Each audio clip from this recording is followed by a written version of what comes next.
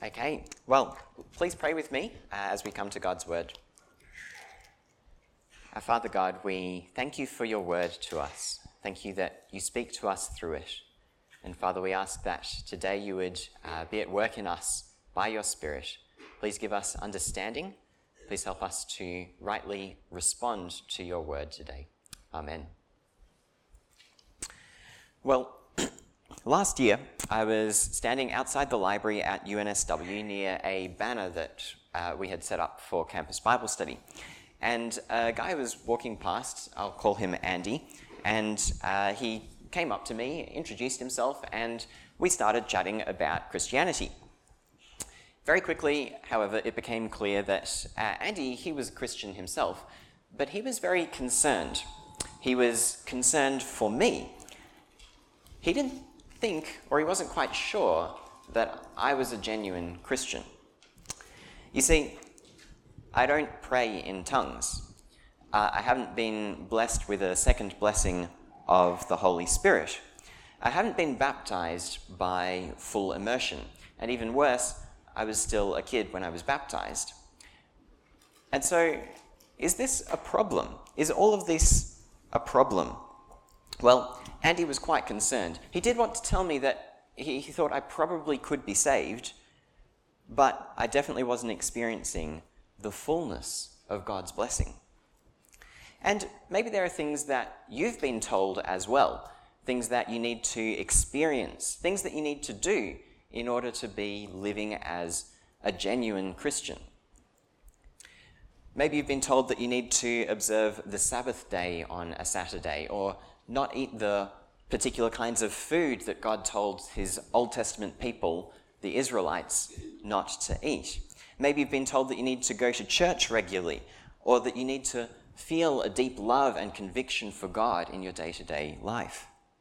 What does it take to be a genuine Christian? And how do you know if you or someone else is a genuine Christian? Or am I a second-class kind of Christian? Well, there's many different ideas out there about what's required, but today, let's listen to God and hear what he has to say about what makes someone a genuine Christian. We're going to be looking at chapter 10 in the book of Acts today. Acts is all about the good news that Jesus is Lord of all, and it's being proclaimed through the mouths of those that he's sent, his apostles. So far we've seen the gospel spreading far and wide among the Jews, but what about the Gentiles, the non-Jewish people? People like me and, well, for many of us, us as well. Can we be included as genuine Christians? Or are the Gentiles going to be sort of second-class, second-rate Christians? Well, today we're going to work through the chapter, and we've got 4 points. The first one, a Roman with a vision. A Jew with a vision is the second one. A meeting of equals. True believers. There are 4 points. We're going to start off looking at a Roman with a vision. The first person that we're introduced to in this chapter is Cornelius. And the first thing to note about Cornelius is he is a Roman. And straight away that is different because so far most of the people in Acts that we've met are Jewish. A nation of people that was particularly chosen by God in the Old Testament to be blessed by him. But Cornelius is a Roman, and in fact, he's about as Roman as you can get. For starters, he's a ranking Roman soldier, a centurion.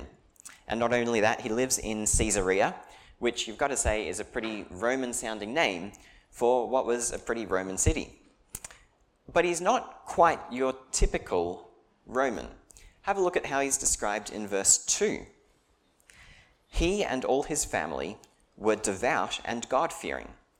He gave generously to those in need and prayed to God regularly. He and his family worship the one true God, the God of the Jews. Not at all typical for a Roman, especially at this time, or indeed for anyone who wasn't a Jew. And he's not interested in abusing his power or oppressing others. On the contrary, he gives generously to the poor and needy. Not a typical Roman centurion. So already, from these first 2 verses of introduction, Cornelius is a very interesting guy. But now we move from an interesting introduction to an even more fascinating vision. This is one of 2 visions that there are in this chapter, and both of them get retold multiple times over this chapter and the next one. And as each is retold, we learn a few more details about it. And so Cornelius' vision, we learn that he sees an angel of God who tells him to send for a guy called Simon, who's also known as Peter, who'll come and tell Cornelius everything that he's been commanded to. And by this message, Cornelius and all of his household will be saved. And so Cornelius does just that. He sends 3 guys to find Peter, who we've seen before in Acts, and who we know is a Jew, and who's about to get a vision of his own as well. And so this is our second point, a Jew with a vision. And we know by this point in Acts that Peter isn't just any Jew. He's also an apostle of Jesus. He's been specifically appointed by Jesus to tell people in Jerusalem, Judea and Samaria, and to the end of the earth, the news that Jesus is the risen Lord of all. And in this chapter, he has this vision, and afterward we're told that he's perplexed by what he sees. It's a strange vision, and both he and we need to work out what it means. So let's think about that now. And the context of this vision is that Peter is praying, and he's hungry. And he sees a sheet full of all kinds of animals. He's told to get up, kill and eat, which makes sense if he's hungry, right? But Peter doesn't think that this sounds like a good idea. Not at all. In fact, have a look at verse 14. He says, "Surely not, Lord," Peter replied. "I have never eaten anything impure or unclean." He says he's never eaten anything unclean according to the Jewish food laws. Now, in the Old Testament, God gave his chosen people, the Jews, laws about many different aspects of life, including what kinds of animals they could and couldn't eat. You can have a look at how God divides animals into clean and unclean in Leviticus 11 later if you're interested. But for us now, it's worth thinking more about Peter's response, because that will help us to understand the vision as a whole and the chapter as a whole. Peter doesn't want to eat anything unclean. But remember that this sheet, it has all kinds of animals. It has both clean and unclean animals in it. So why didn't Peter just kill and eat a clean animal? Well, that's a good question for us to spend some more time thinking about. Something that we often do at Campus Bible Study is we pause for a bit and give 30 seconds for you to find someone nearby and chat with them about a particular question. So turn to a person next to you or nearby and chat about this. Why wouldn't Peter just choose to kill and eat a clean animal? Go for it.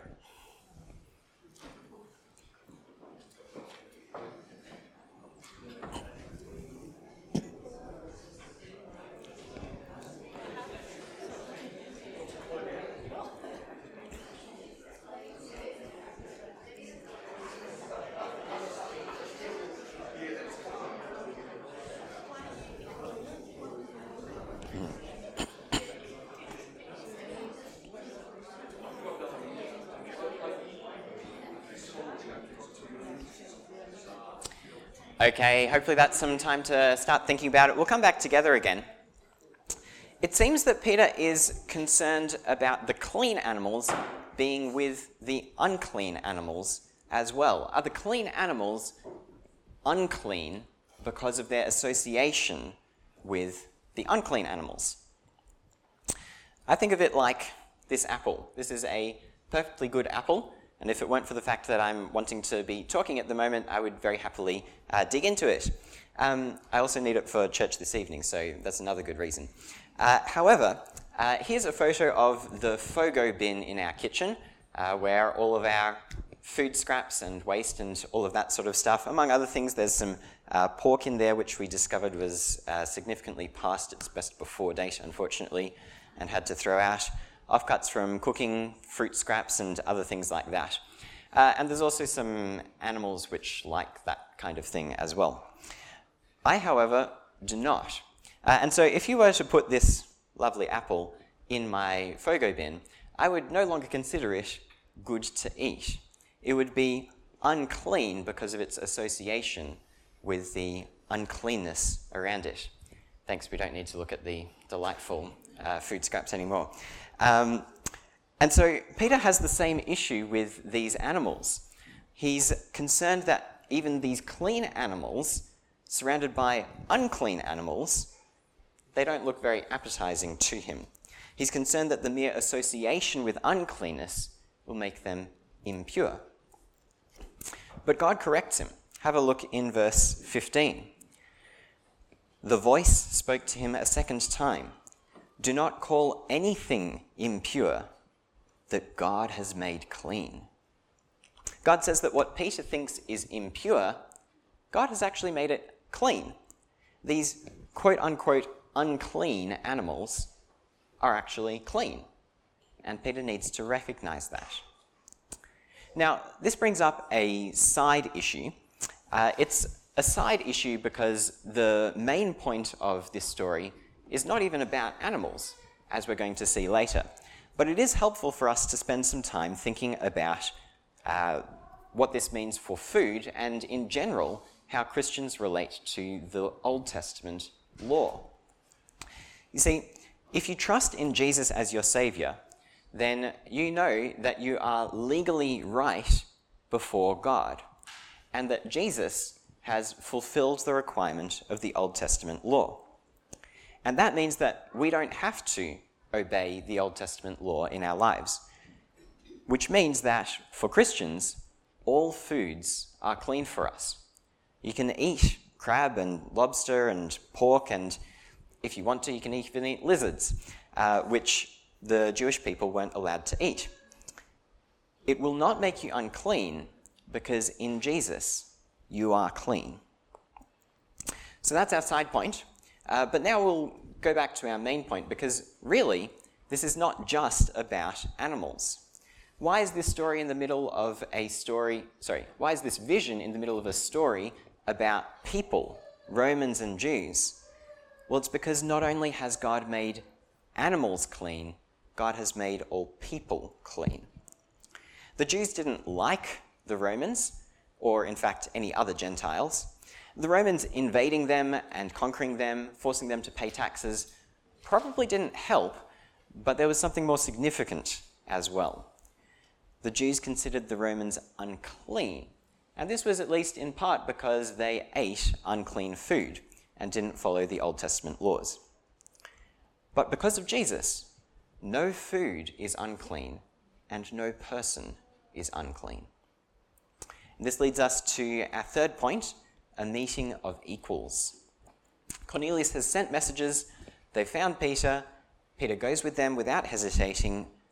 But what will happen now when this Jewish apostle and leader of the church meets this non-Jewish Roman centurion that he would normally consider unclean? Well, before we get to that, let me tell you about a story that is my experience of a meeting that was definitely not a meeting between equals. A few years ago, I had the privilege of meeting the then still Governor of New South Wales, Sir, let me read this. His Excellency, the Honourable General Sir David Hurley, Order of Australia Distinguished Service Cross. It's, a lot of titles. You know that when you have twice as many letters outside your name as in your name, that you're someone very impressive. And that's not to mention all of the honorary doctorates and other awards and recognitions that he's received. And he's now the Governor-General of Australia. And then there was me. I got to chat with him for a few minutes. Don't really remember heaps about the conversation. I do know that I definitely introduced myself to him. But I'm confident that the Governor-General does not remember my name, which is particularly telling because we share the same first name. This was not a meeting of equals. Is this what it's going to be like for Peter and Cornelius? Is this a meeting of equals? Let's read from verse 25. As Peter entered the house, Cornelius met him and fell at his feet in reverence. But Peter made him get up. "Stand up," he said. "I'm only a man myself." Okay, so Cornelius and Peter, they've just met. Cornelius, the powerful Roman centurion, the host, the one who sent for Peter, he's the one who bows. But why is that? Why does Cornelius bow to Peter? This is another good question for us to think about. Why does Cornelius bow to Peter? Go for it for 30 seconds.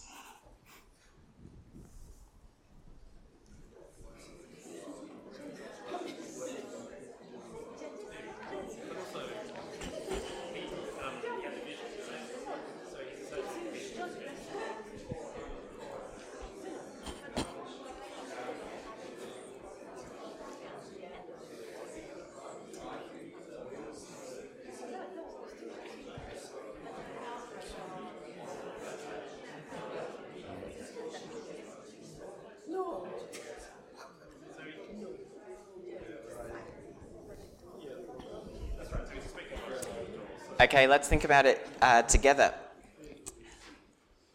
Let's see this as Cornelius does, because he doesn't consider himself the superior in this context, or even anywhere near equal to Peter. Remember, though, that Cornelius worships God, and Peter is a divinely appointed messenger sent by God to Cornelius. And Peter is a Jew. As a Gentile who worships God, Cornelius would have been very well aware that he was, when it comes to worshipping God, somewhat on the outside at this time. He was not part of God's chosen people and didn't have the same privileged relationship with him. And so Cornelius doesn't see this as a meeting of equals. But Peter corrects Cornelius. "Stand up, I'm only a man myself." Peter sees this as a meeting of equals. And we start to see why in verse 28 as Peter speaks to Cornelius and his household. Let's read verse 28. He said to them, "You are well aware that it is against our law for a Jew to associate with or visit a Gentile. But God has shown me that I should not call anyone impure or unclean." Peter's understood the significance of his vision. The Gentiles, the Romans, are not unclean. God has made them clean. And so there isn't a barrier between them anymore. But let's keep reading what Peter says in verse 34 as well. "Then Peter began to speak, 'I now realize how true it is that God does not show favoritism, but accepts from every nation the one who fears him and does what is right. You know the message God sent to the people of Israel, announcing the good news of peace through Jesus Christ, who is Lord of all.'" Peter's put together the different puzzle pieces that we've seen in the chapter of Cornelius' vision, his vision, and the gospel. And he realizes just how true it is that God doesn't show favoritism. That is, anyone from any nation, whether Jew or Gentile, can have peace with God through Jesus. But how? How can it be that God could accept imperfect and sinful people? See, no matter how devout and religious and even generous Cornelius was, he was still certainly not perfect. His relationship with God was broken by sin, just like all of ours. On our own, both we and Cornelius can only expect God's judgment. But peace with God, that is radical. That is good news indeed. So how can Jesus enable sinful people like Cornelius, sinful people like you and me, to have peace with God? Well, Peter explains that he is a witness of two things, Jesus' life and Jesus' resurrection, and that makes Peter a perfect person to explain this to Cornelius and indeed to us as well. So let's read from Peter's speech, and we'll start at verse 42. "He," that is Jesus, "commanded us to preach to the people and to testify that he is the one whom God appointed as judge of the living and the dead. All the prophets testify about him, that everyone who believes in him receives forgiveness of sins through his name. And do you notice there at the end, everyone who believes in him receives forgiveness of sins.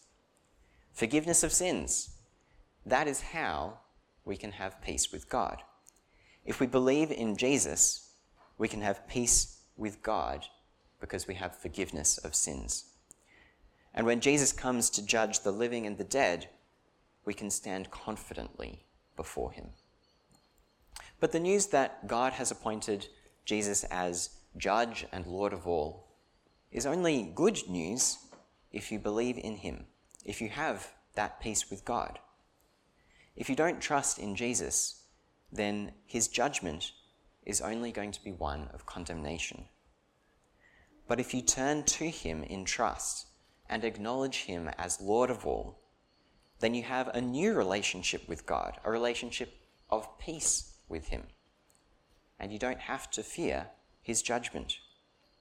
So turn to him and have this confidence that everyone who believes in him has forgiveness of sins in his name.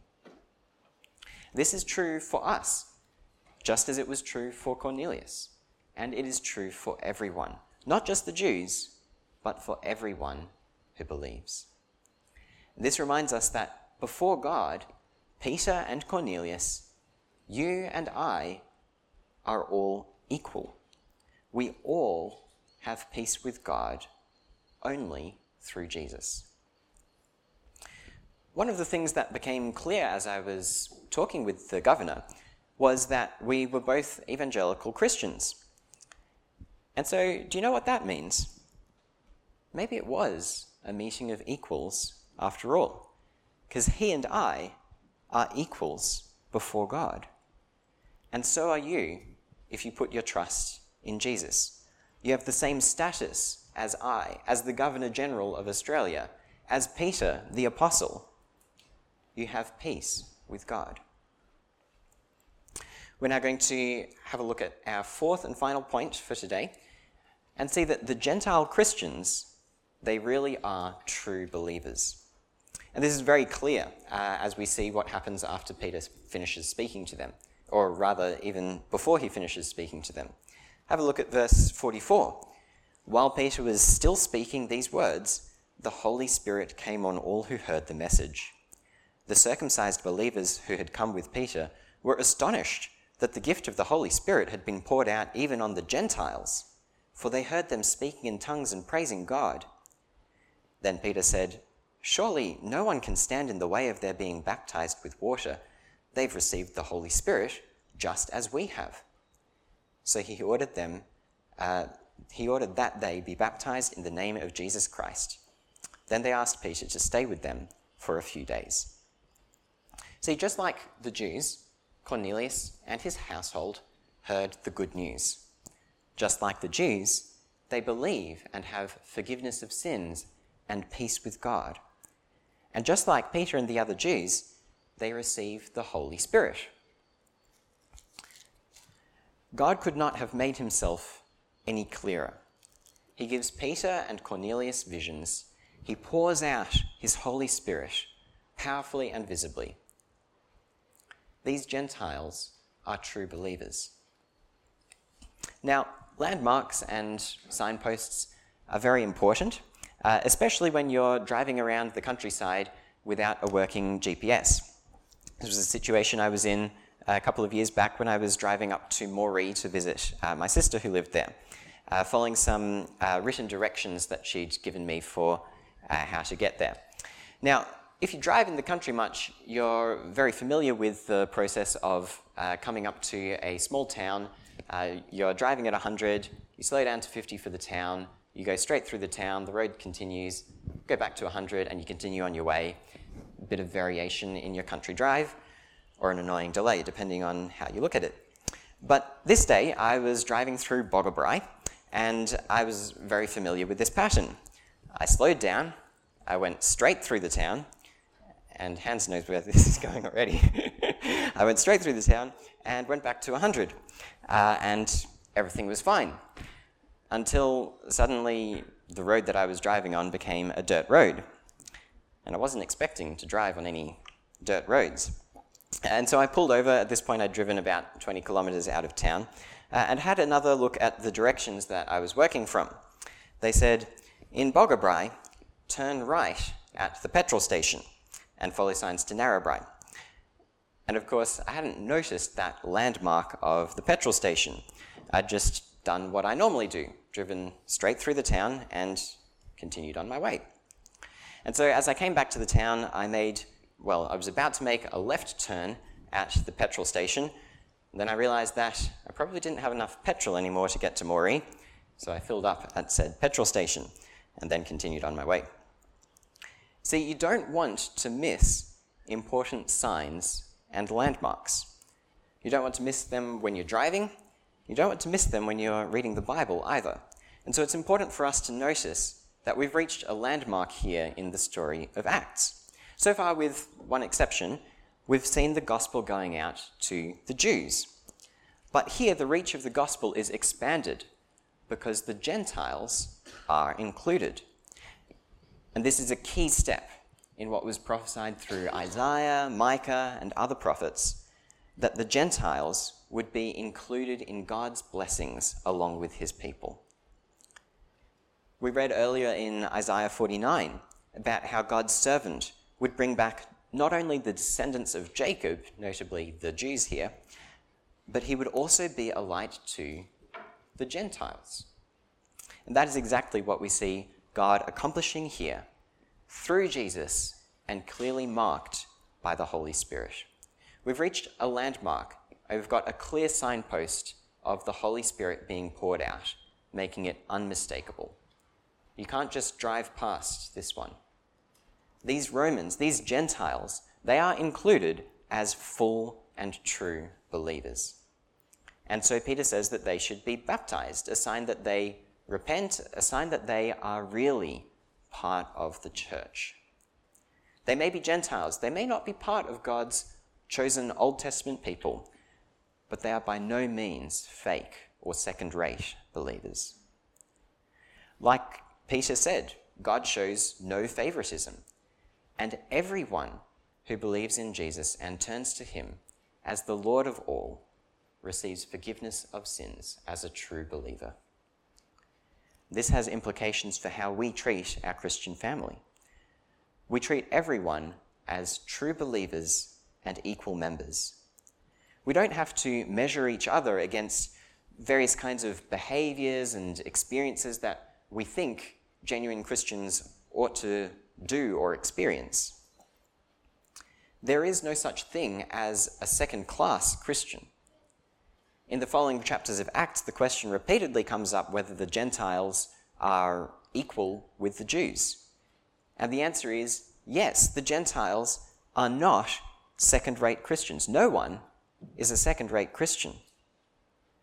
And so let us walk in love toward our Christian brothers and sisters, not treating anyone as a second-class Christian, not measuring them against the standards of what we think a Christian should do or be.